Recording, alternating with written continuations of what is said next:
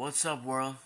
It's 11:11 on a Wednesday. My name is Michael Jack Disler, named after the best third baseman to ever play the game, Michael Jack Schmidt, who hit 548 home runs.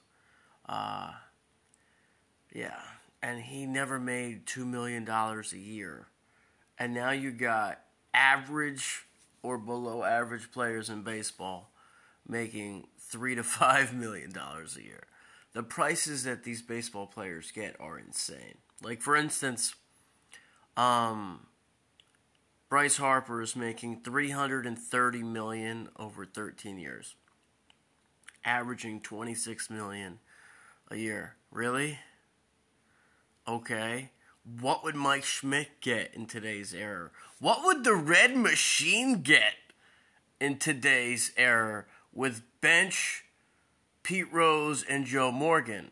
Would all three of them average around $40 million a year? I'm being real with you.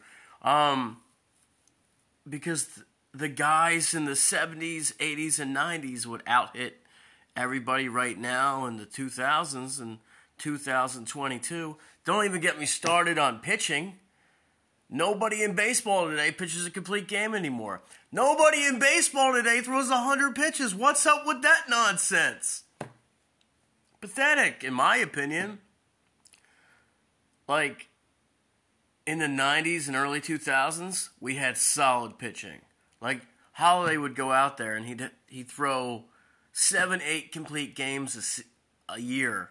You'd have Cliff Lee going out there throwing multiple complete games a season. All these pitchers now are getting watered down and babied. It's kind of pathetic. Like, you can't throw 100 to 120 pitches? What are you doing in the big leagues? You're okay if you pitch 5 or 6 innings? That's a great way to destroy a bullpen before August. That's not good. I'm just saying, the more you pitch as a reliever, in my opinion, I can't see why not a reliever. I can't see why a reliever can't pitch 4 to 5 days a week out of 7.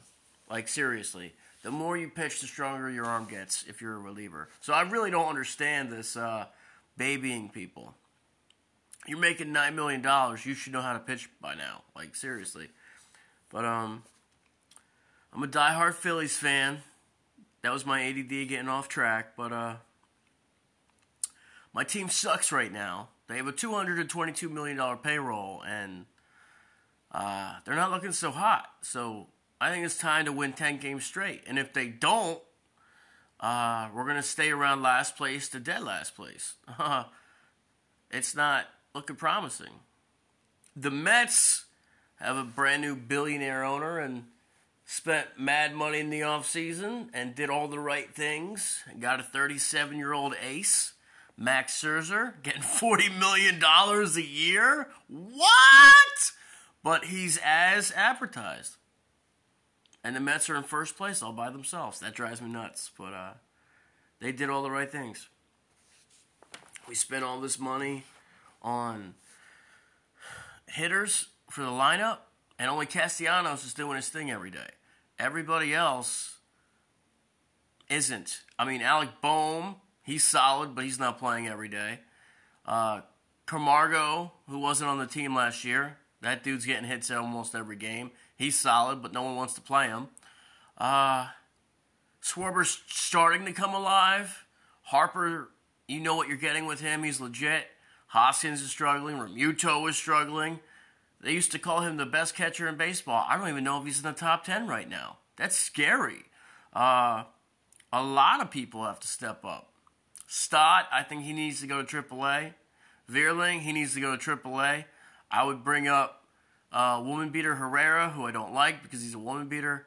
But we need some center field help. And I'd bring up Maton because we need some infield help if you're going to send down Stott. I think a lot of these guys are rushed in Philadelphia, and a lot of these draft picks are ridiculous. We could have had Seager, but we went with Andrew Knapp. Yeah, whoever picked him in the scouting department should be fired.